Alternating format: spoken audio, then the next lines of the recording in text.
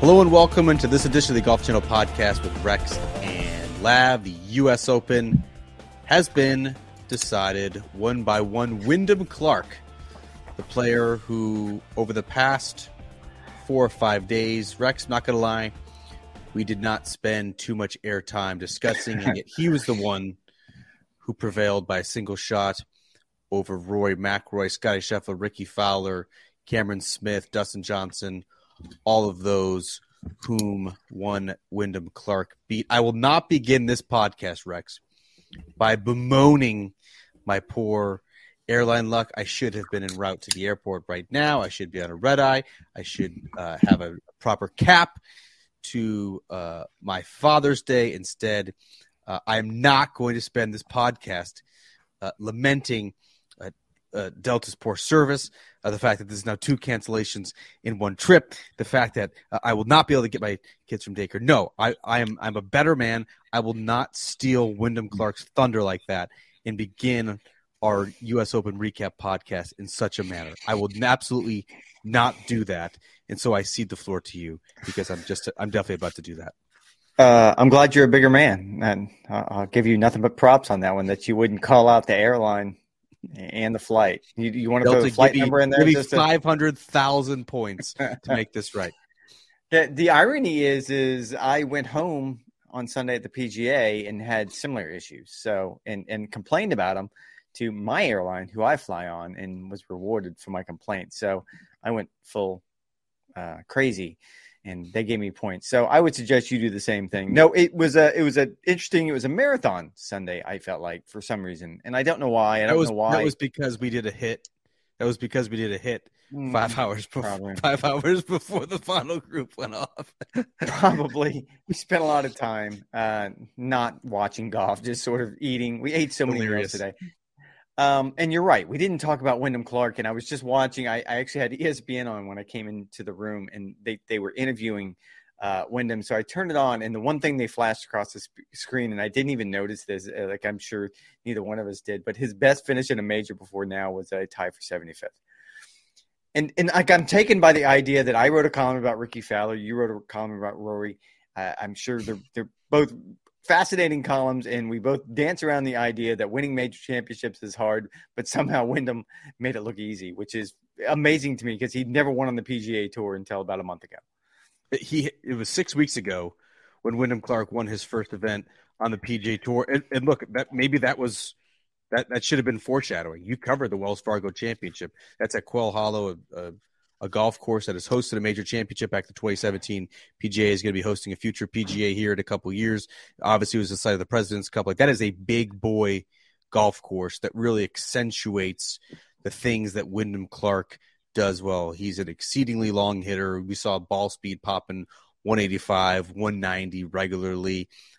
His short game and putting is above average, particularly for a guy who has the sort of immense power that he does. The biggest stride, Rex, that Wyndham Clark has made has been his iron play. Like, he was literally a below average iron player on the PGA Tour, losing strokes to field, approaching the green. You never see a high quality player. Wyndham Clark has now crashed the top 25 in the world. You never see a player of that caliber who actually loses strokes in that aspect of the game. You look at Scotty Scheffler, John Rahm, Rory McIlroy, Brooks Koepka once he was actually getting strokes gain statistics. Like, those guys were all at the top of that category. And so for Wyndham Clark to make the strides that he has, sans a swing coach, I think it's actually proof, Rex, that for Wyndham Clark it was way more mental than it was physical.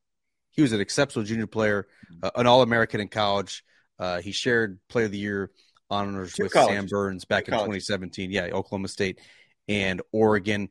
The biggest leap he has made, though, I think the reason why he's now a major champion, the reason why he's now a 2-time PGA Tour winner, is between the ears. The mental work that he's done with Julie Elion is nothing short of remarkable.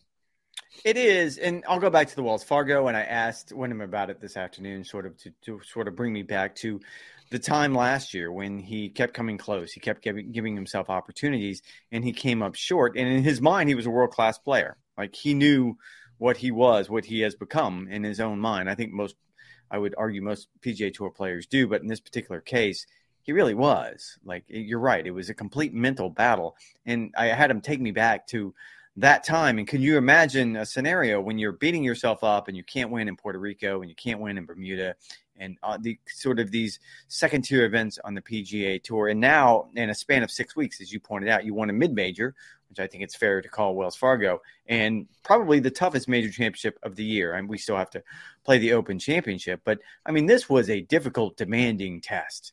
And it started out with some record low scoring, and I think a lot of people sort of raised their eyebrows. But by the end of the week, I think Los Angeles Country Club lived up to the billing. I mean, that was I think Rory probably said it best, that it was just exacting. Like, you couldn't make the slightest error at all. It was going to take a toll. And again, I go back to, he didn't beat other players that we hadn't heard a lot about, or other players that wouldn't be on the marquee. I mean, he beat Rory, he beat Scotty, he beat Ricky, I guess in a roundabout way. Xander was in the mix. I mean, he beat a marquee leaderboard, which it sort of just goes to the idea that how close is everyone else? I'm fascinated. I didn't write the story tonight on Wyndham, and I'll just go back to the Wells Fargo. But if a guy that we weren't talking about 6 weeks ago in any context can do this over the span of 6 weeks, how close are guys? Like, what are we missing sometimes? I mean, I'm fascinated by this. Well, I think that shows the depth that you have of the world's best players. Like, how much is actually separating?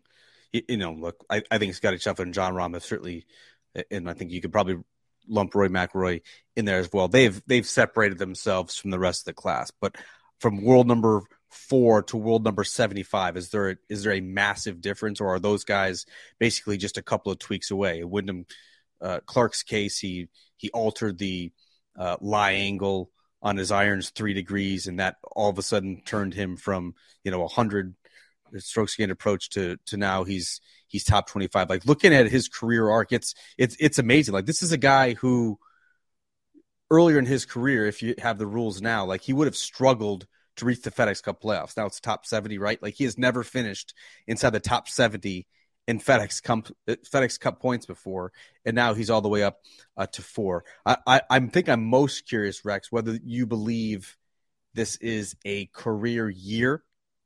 We saw it last year with Cam Smith. He won 5 times around the globe. He won the Players' Championship. He won the Open Championship.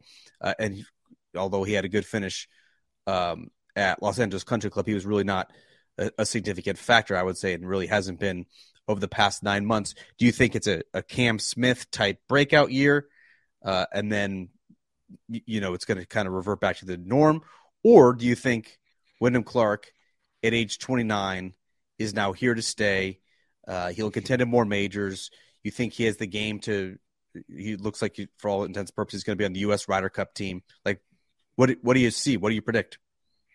I can't imagine how, like, I guess you're asking me if this is a one-off. Like, yes, it's a career year by definition. Is this a hot streak for this player, or does he have major staying power?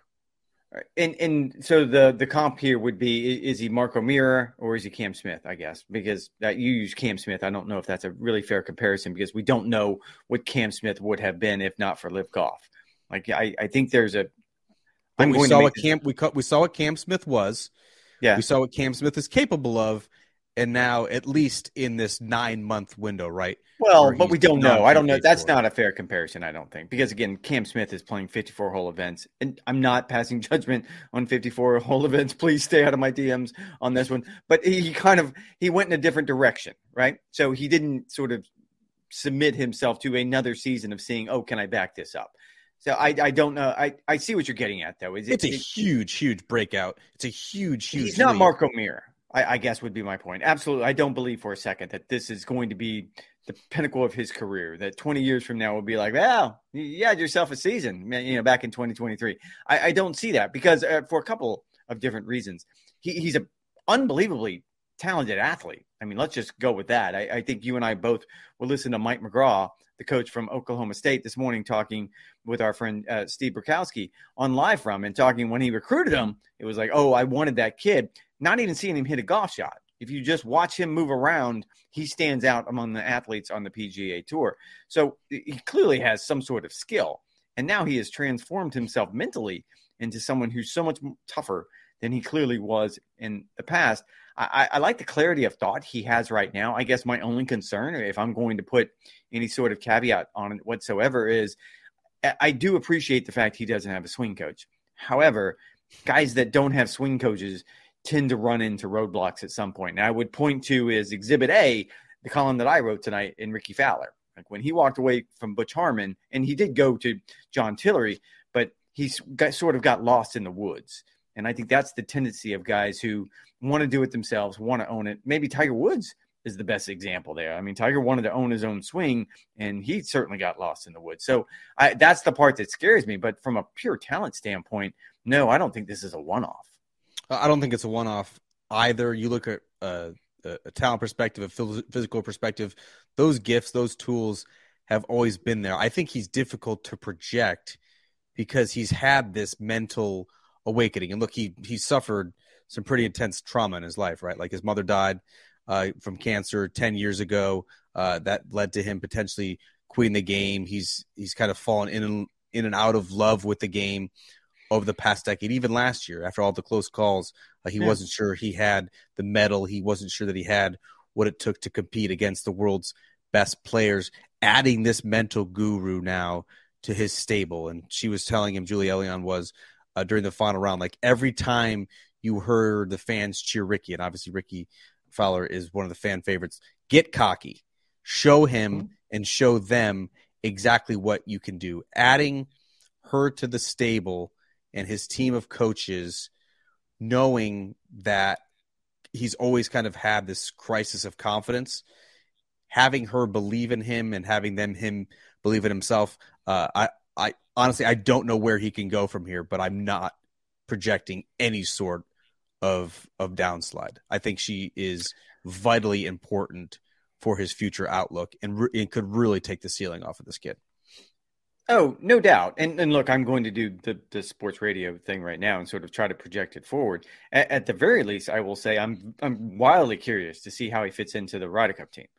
Because here's a guy that has absolutely no experience whatsoever, not just in a Ryder Cup or in a team event, but with any of these players. He doesn't even particularly run in the circles of the guys that you would think were going to be on that team. So it's going to be very much an outlier coming in. This isn't Max Homa landing on his first President's Cup team at, how old was Max last year? 34, 35, something like that? No, he's probably 31, 32. Okay, so this isn't Max Homa. Like he was in that circle kind of even before the fact. I mean, Wyndham's going to be very much an outlier. So that one interests me. And he still has one more major to play. He's clearly got the playoffs.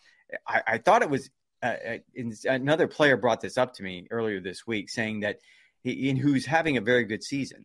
And he pointed out correctly that he picked the perfect year to have a good season. Because of what we're going to become next year on the PGA Tour, where it's going to essentially be top 50 on the FedEx Cup from the previous season and top 30 in the world.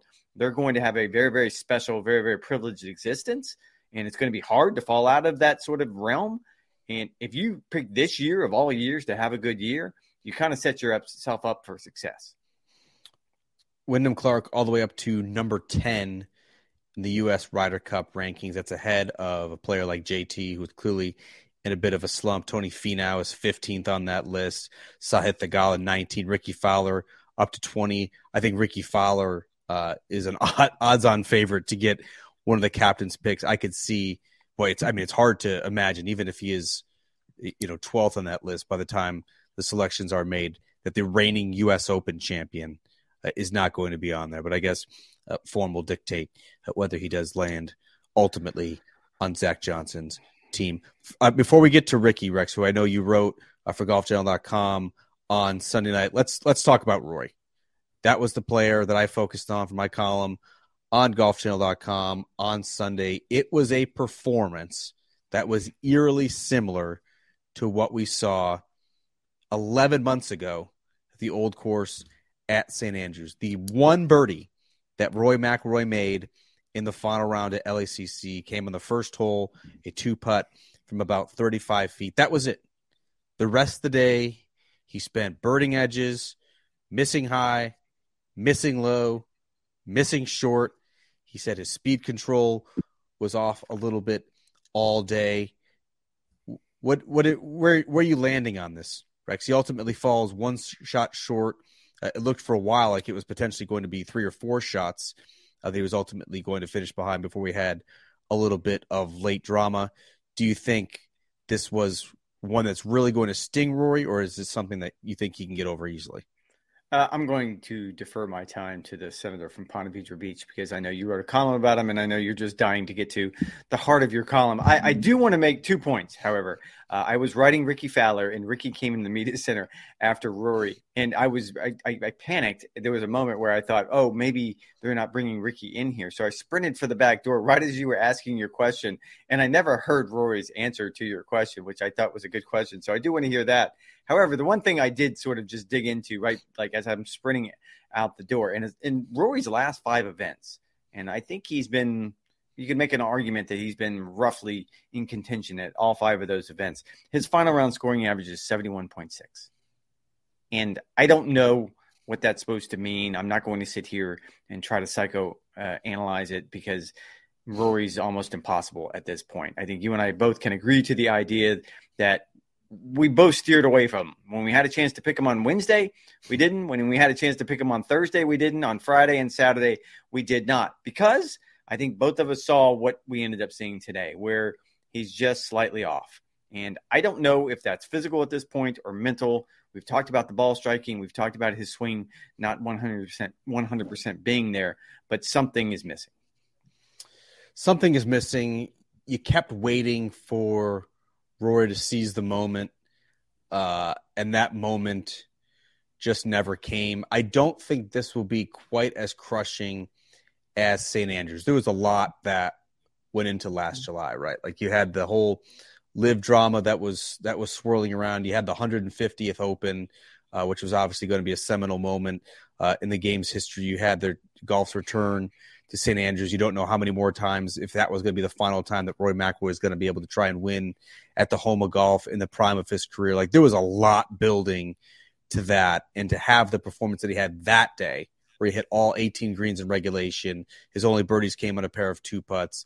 He got lapped not just by Cameron Smith, but Cameron Young as well. That felt really demoralizing. That felt really dispiriting on a day that he could have gone out and gotten it, which we saw that Cam Smith did, shooting 64 on that day. For him to shoot 70 just felt like there was some sort of mental barrier. Today, here at the U.S. Open, I didn't quite feel that way, Rex.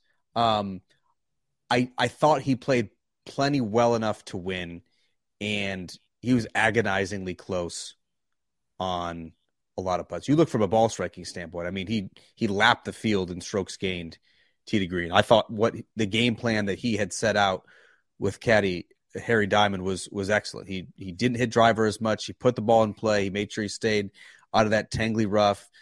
He pounded the greens in regulation instead. He hit 81% for the week, and he just couldn't get the putts to fall. I mean, he shot 271.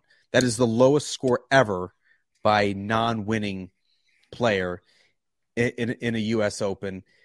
I think this is easier to get over because I don't think he did necessarily anything wrong. Yes, he's going to rue 2 mistakes. He didn't hit the hole from 4 feet on 8, and on 14 he said he misjudged the wind, and that led to a pretty ugly bogey on the lone par 5 coming home. Other than that, I mean, he played pretty good. Like, he was the best ball striker in the field, and it just wasn't quite good enough. I would agree with you. I was going to go to the idea of the missed putt on number 8 and then the wedge obviously on 14, because those were the 2 things. And I always find it interesting when a player can break down an entire round too. All right, I'm going to go through all 70 of my shots, and these are the 2 that didn't work out like I wanted them to. Rory's better at that than most players are. I tend to agree with you. I don't know that this one is going to sting. Certainly you compare it to St. Andrews last year, absolutely not. But it was still a really good opportunity. And I tweeted it as soon as he said the line, where if he has to go through 100 Sundays like this just to get to his next major championship, it will be worth it. And I thought it was a signature Rory line where all of us scribbled it down, all of us ran to our laptops, all of us went to our phones to immediately let it go out in the world, because I think it showed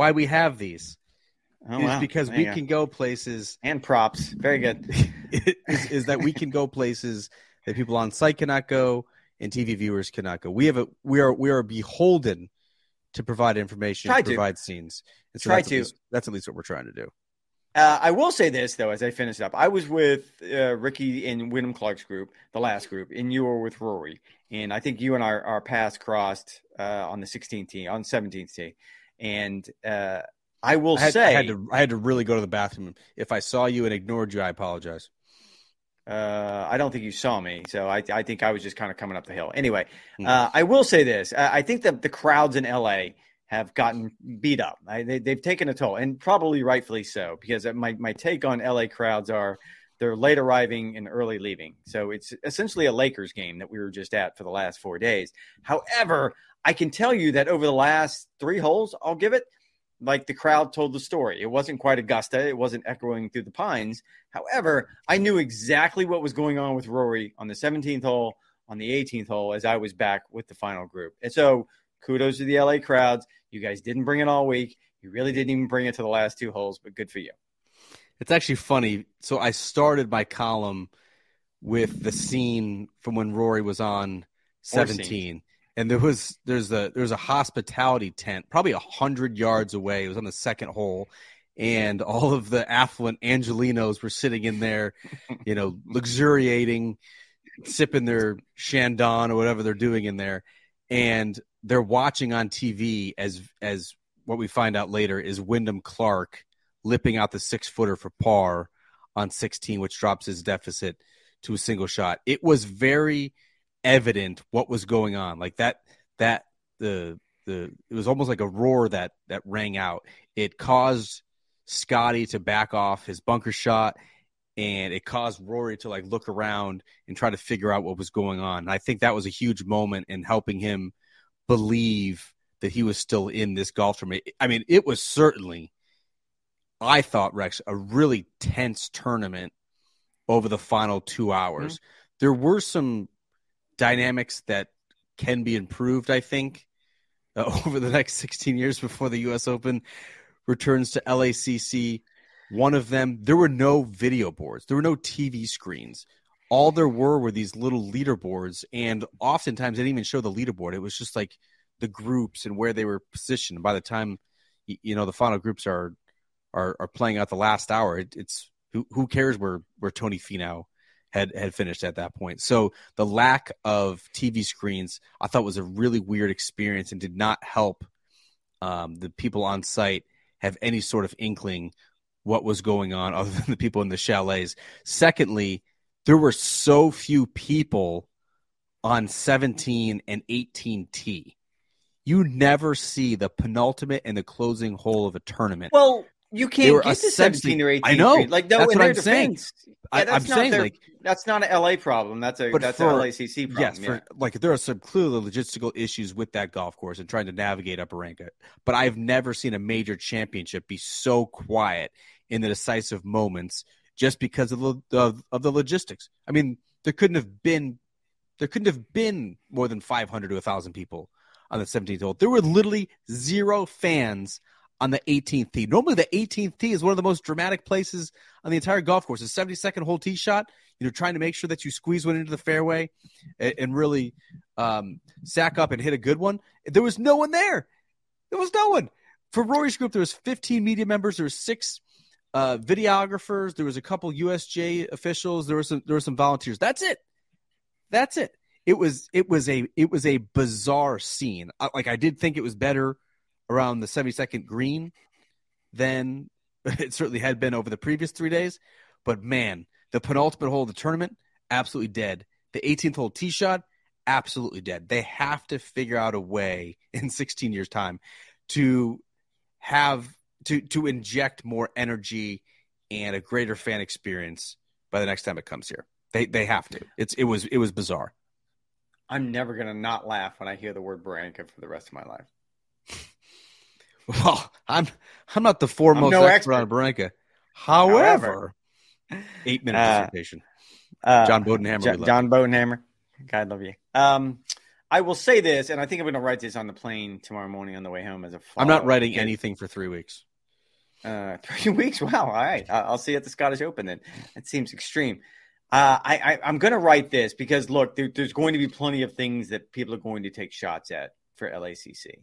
And I understand them. One of them is the crowds, and they're late arriving and early leaving, as I pointed out, that logistically the golf course is difficult. The members snatching up the general admission tickets like that. It was only 2,300 tickets, and the vast majority of them went to either members or corporate. So it wasn't a very good U.S. Open on that front. However, John Bodenhammer, I will say this. It's coming back, and it's just not coming back one more time. I think this is going to be not a signature venue or whatever it is they call them, but I do think it's going to be in the rotation for a couple of reasons. One, TV loves it. They love the East Coast primetime finish, which I get. And we can talk about that. An hour earlier. Well, yeah, okay. We can get into that as well. They love the visuals of being right in Beverly Hills, right off Wilshire, all of the things, the Hollywood signs. So on that front, TV loves it. And then talking with officials, USGA officials, this is probably going to be the most profitable U.S. Open they've had in a very, very long time, maybe ever.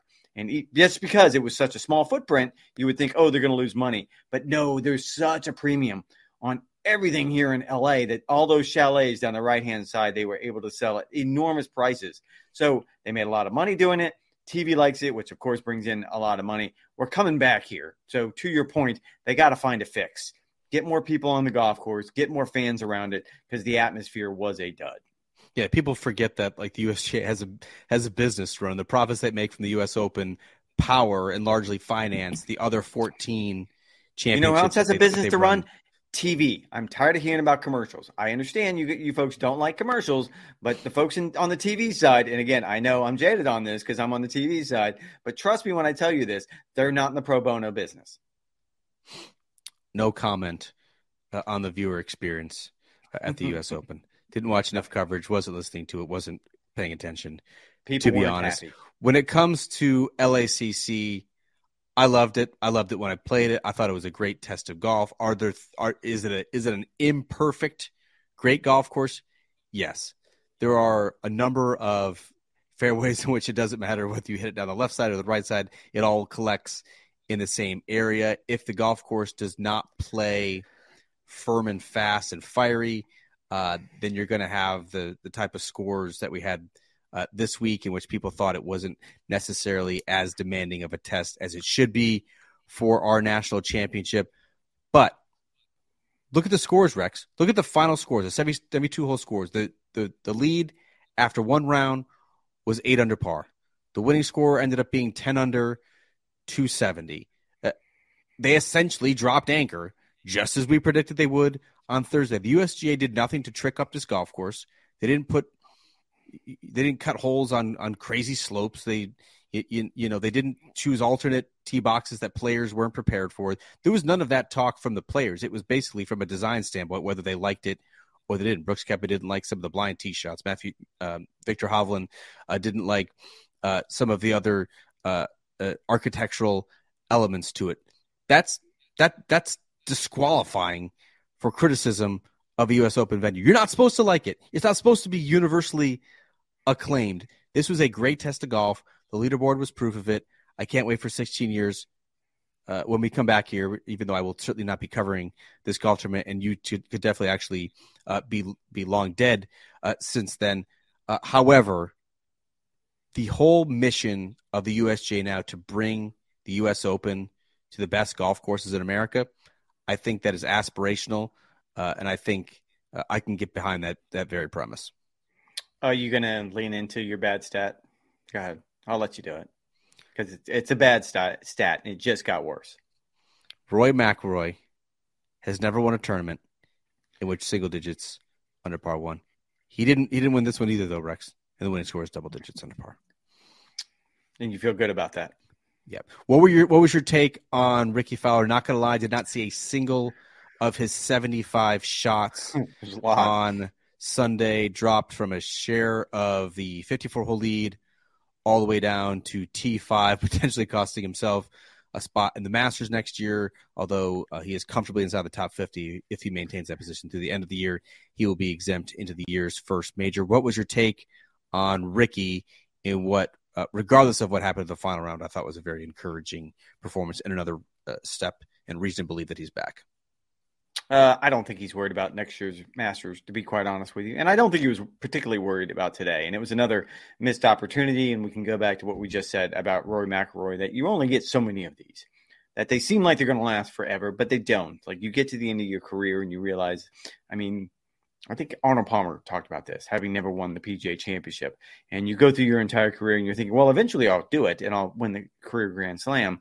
And suddenly it's gone and it's over. And you realize how fragile it all was. I was taken by the idea that Ricky has been in this position so many times. I think he is 2 for 10 now with 54-hole leads on the PGA Tour. And he is 0 for 43 in major championships in his career. That goes all the way back to 2008, the U.S. Open just down the coast at Torrey Pines.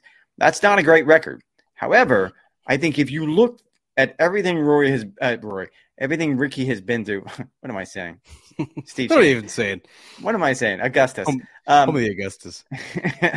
Steve Sands made a mistake at the Masters, and he and Live and I have fun with it. If you go back and you look at the last 2.5 years and everything that Ricky has gone through, and I love the idea that, okay, if anyone is going to have perspective on a loss this hard, a loss that you realize that a lot of people are going to look and be like, 75, that's really, really bad, given the fact you started the final round with a share of the lead. It was going to be Ricky, and he didn't disappoint. Like I said, the scene that I got was him hugging Maya and holding hands with his wife as they walked to the courtesy car, and he was going to move on. He actually called it great when I asked about it. And he was like, look, man, like if you would have asked me last year when I was a first alternate and didn't get into this event and I was ranked outside the top 50 in the top 150 in the world, hey, next year you're going to be in the position to win. You're not going to get it done, but you're still going to have fun and you're going to give it a good run. I love the idea that it was sort of the full range of Ricky Fowler, that he started as this sort of marketing, magician. He sold everything, flat brim hats and mortgages and everything else that people needed to sell. They sold through Ricky. And yet somehow during the process, the style and the substance sort of came together, and he became this really, really good golfer, as well as this really, really good person. And I don't know that he ever gets a major championship. They're really, really hard to win, even though Wyndham Clark was able to do it in just his fourth try. I will say this. If you need to appreciate someone for the journey, I think Ricky is one of those guys I appreciate for the journey. Oh, I totally agree with that. I mean, it was an incredible story that we were gifted here for 4 days at the U.S. Open. I'm not sure anyone realistically expected Ricky Fowler to win. He had not won in 4 years' time. To expect him to do so in golf's toughest test with a swing that obviously is showing tons of signs of encouragement and progress, the work he's done with Butch Harmon, but it's still, I think, far from a finished product. To think that a player with a 2-for-9 record with a 54-hole lead who has never shot in the 60s in that position was all of a sudden 2 for 10 going to have all of this 2 for 10. Now he's 2 for 10. Was going to have all this hashtag perspective and get it done. I think was probably a little bit unrealistic. And sure enough, he had his worst ball striking performance of the week. He had his worst scrambling performance of the week. He had his worst putting performance of the week. Made just 47 feet worth of putts. I don't think that diminishes the story and how good it is to have a reclamation project like Ricky Fowler back in our lives. But I also think, Rex, the perspective, which might be good to hear, I don't think that's going to do anything for the critics of Ricky Fowler, who said that he's too soft and he's too nice of a guy. Like I want to see a little bit of red ass when you don't perform in that position. Like maybe that's just not his disposition. He's won 5 times in the PGA Tour, including a Players Championship. Like he knows what it takes to win. But if you're a critic of Ricky Fowler, I think this probably just gave you a little bit more fuel. Well, and I wrote that some of the things he said tonight probably come across as a loser's lament, right? Like that's of course what the loser's going to say. He has to say that. What's he going to say? That I'm going to go home and drown myself in the tub? Like, no, that's not what's going to happen. And it's definitely not what's going to happen with Ricky. Like, I mean, your angle was Rory, and I think it probably hit Rory a little bit harder than it hit Ricky, simply because of where they're at in their harder. Where they're at in their careers right now. And it's kind of, it's relative. Like, is the loss going to hurt? Yes. But is it going to hurt relative to Rory? No, absolutely not. Is it going to hurt relative to Scotty Scheffler, who I would argue had just as good of a chance? Like, I think we sat and talked about this podcast last night about, man, Scotty has one of those ball striking days like we know he can have, and the way he's been putting, he could win this, even though he started the day 3 strokes back. I believe that's right. Mm-hmm. In this particular case, I think relative to all of those other guys, Ricky's going to be on a plane to the Travelers Championship tomorrow, and he's going to be like, had a good shot. I feel good about my chances at Royal Liverpool. I mean, that was the place where he finished second, gave Rory McIlroy all he could handle back in 2014. The second to last major championship for Rory McIlroy. Boy, that feels like a lifetime ago. because it was a lifetime ago, Rex. That, as I put in my column, it was more than 3,700 days ago. That was before Brooks Koepka had finished his first season on the PGA Tours, before John Rahm and Scotty Scheffler had gotten out of colleges, before Rory had a kid, and before he had a wife, before men were measured by their millions, before COVID, before he needed to know about board meetings and conference calls and geopolitics. Like, that was a lifetime ago. Public investment funds. And that's what I keep coming back to, is that he has to relearn how to win a major championship. But I have little doubt when Rory McIlroy wins, not if he'll win another one, when he wins another one, it's going to be particularly sweet because the amount of heartache, the amount of frustration, the amount of disappointment, the number of times that he's been asked about all these close calls will only make it more rewarding when he finally get one. Rex, I'll cede the stage to you. Your final thought, the 123rd U.S. Open, before we turn our attention to the Players' Championship and in 32 days, the Open Championship.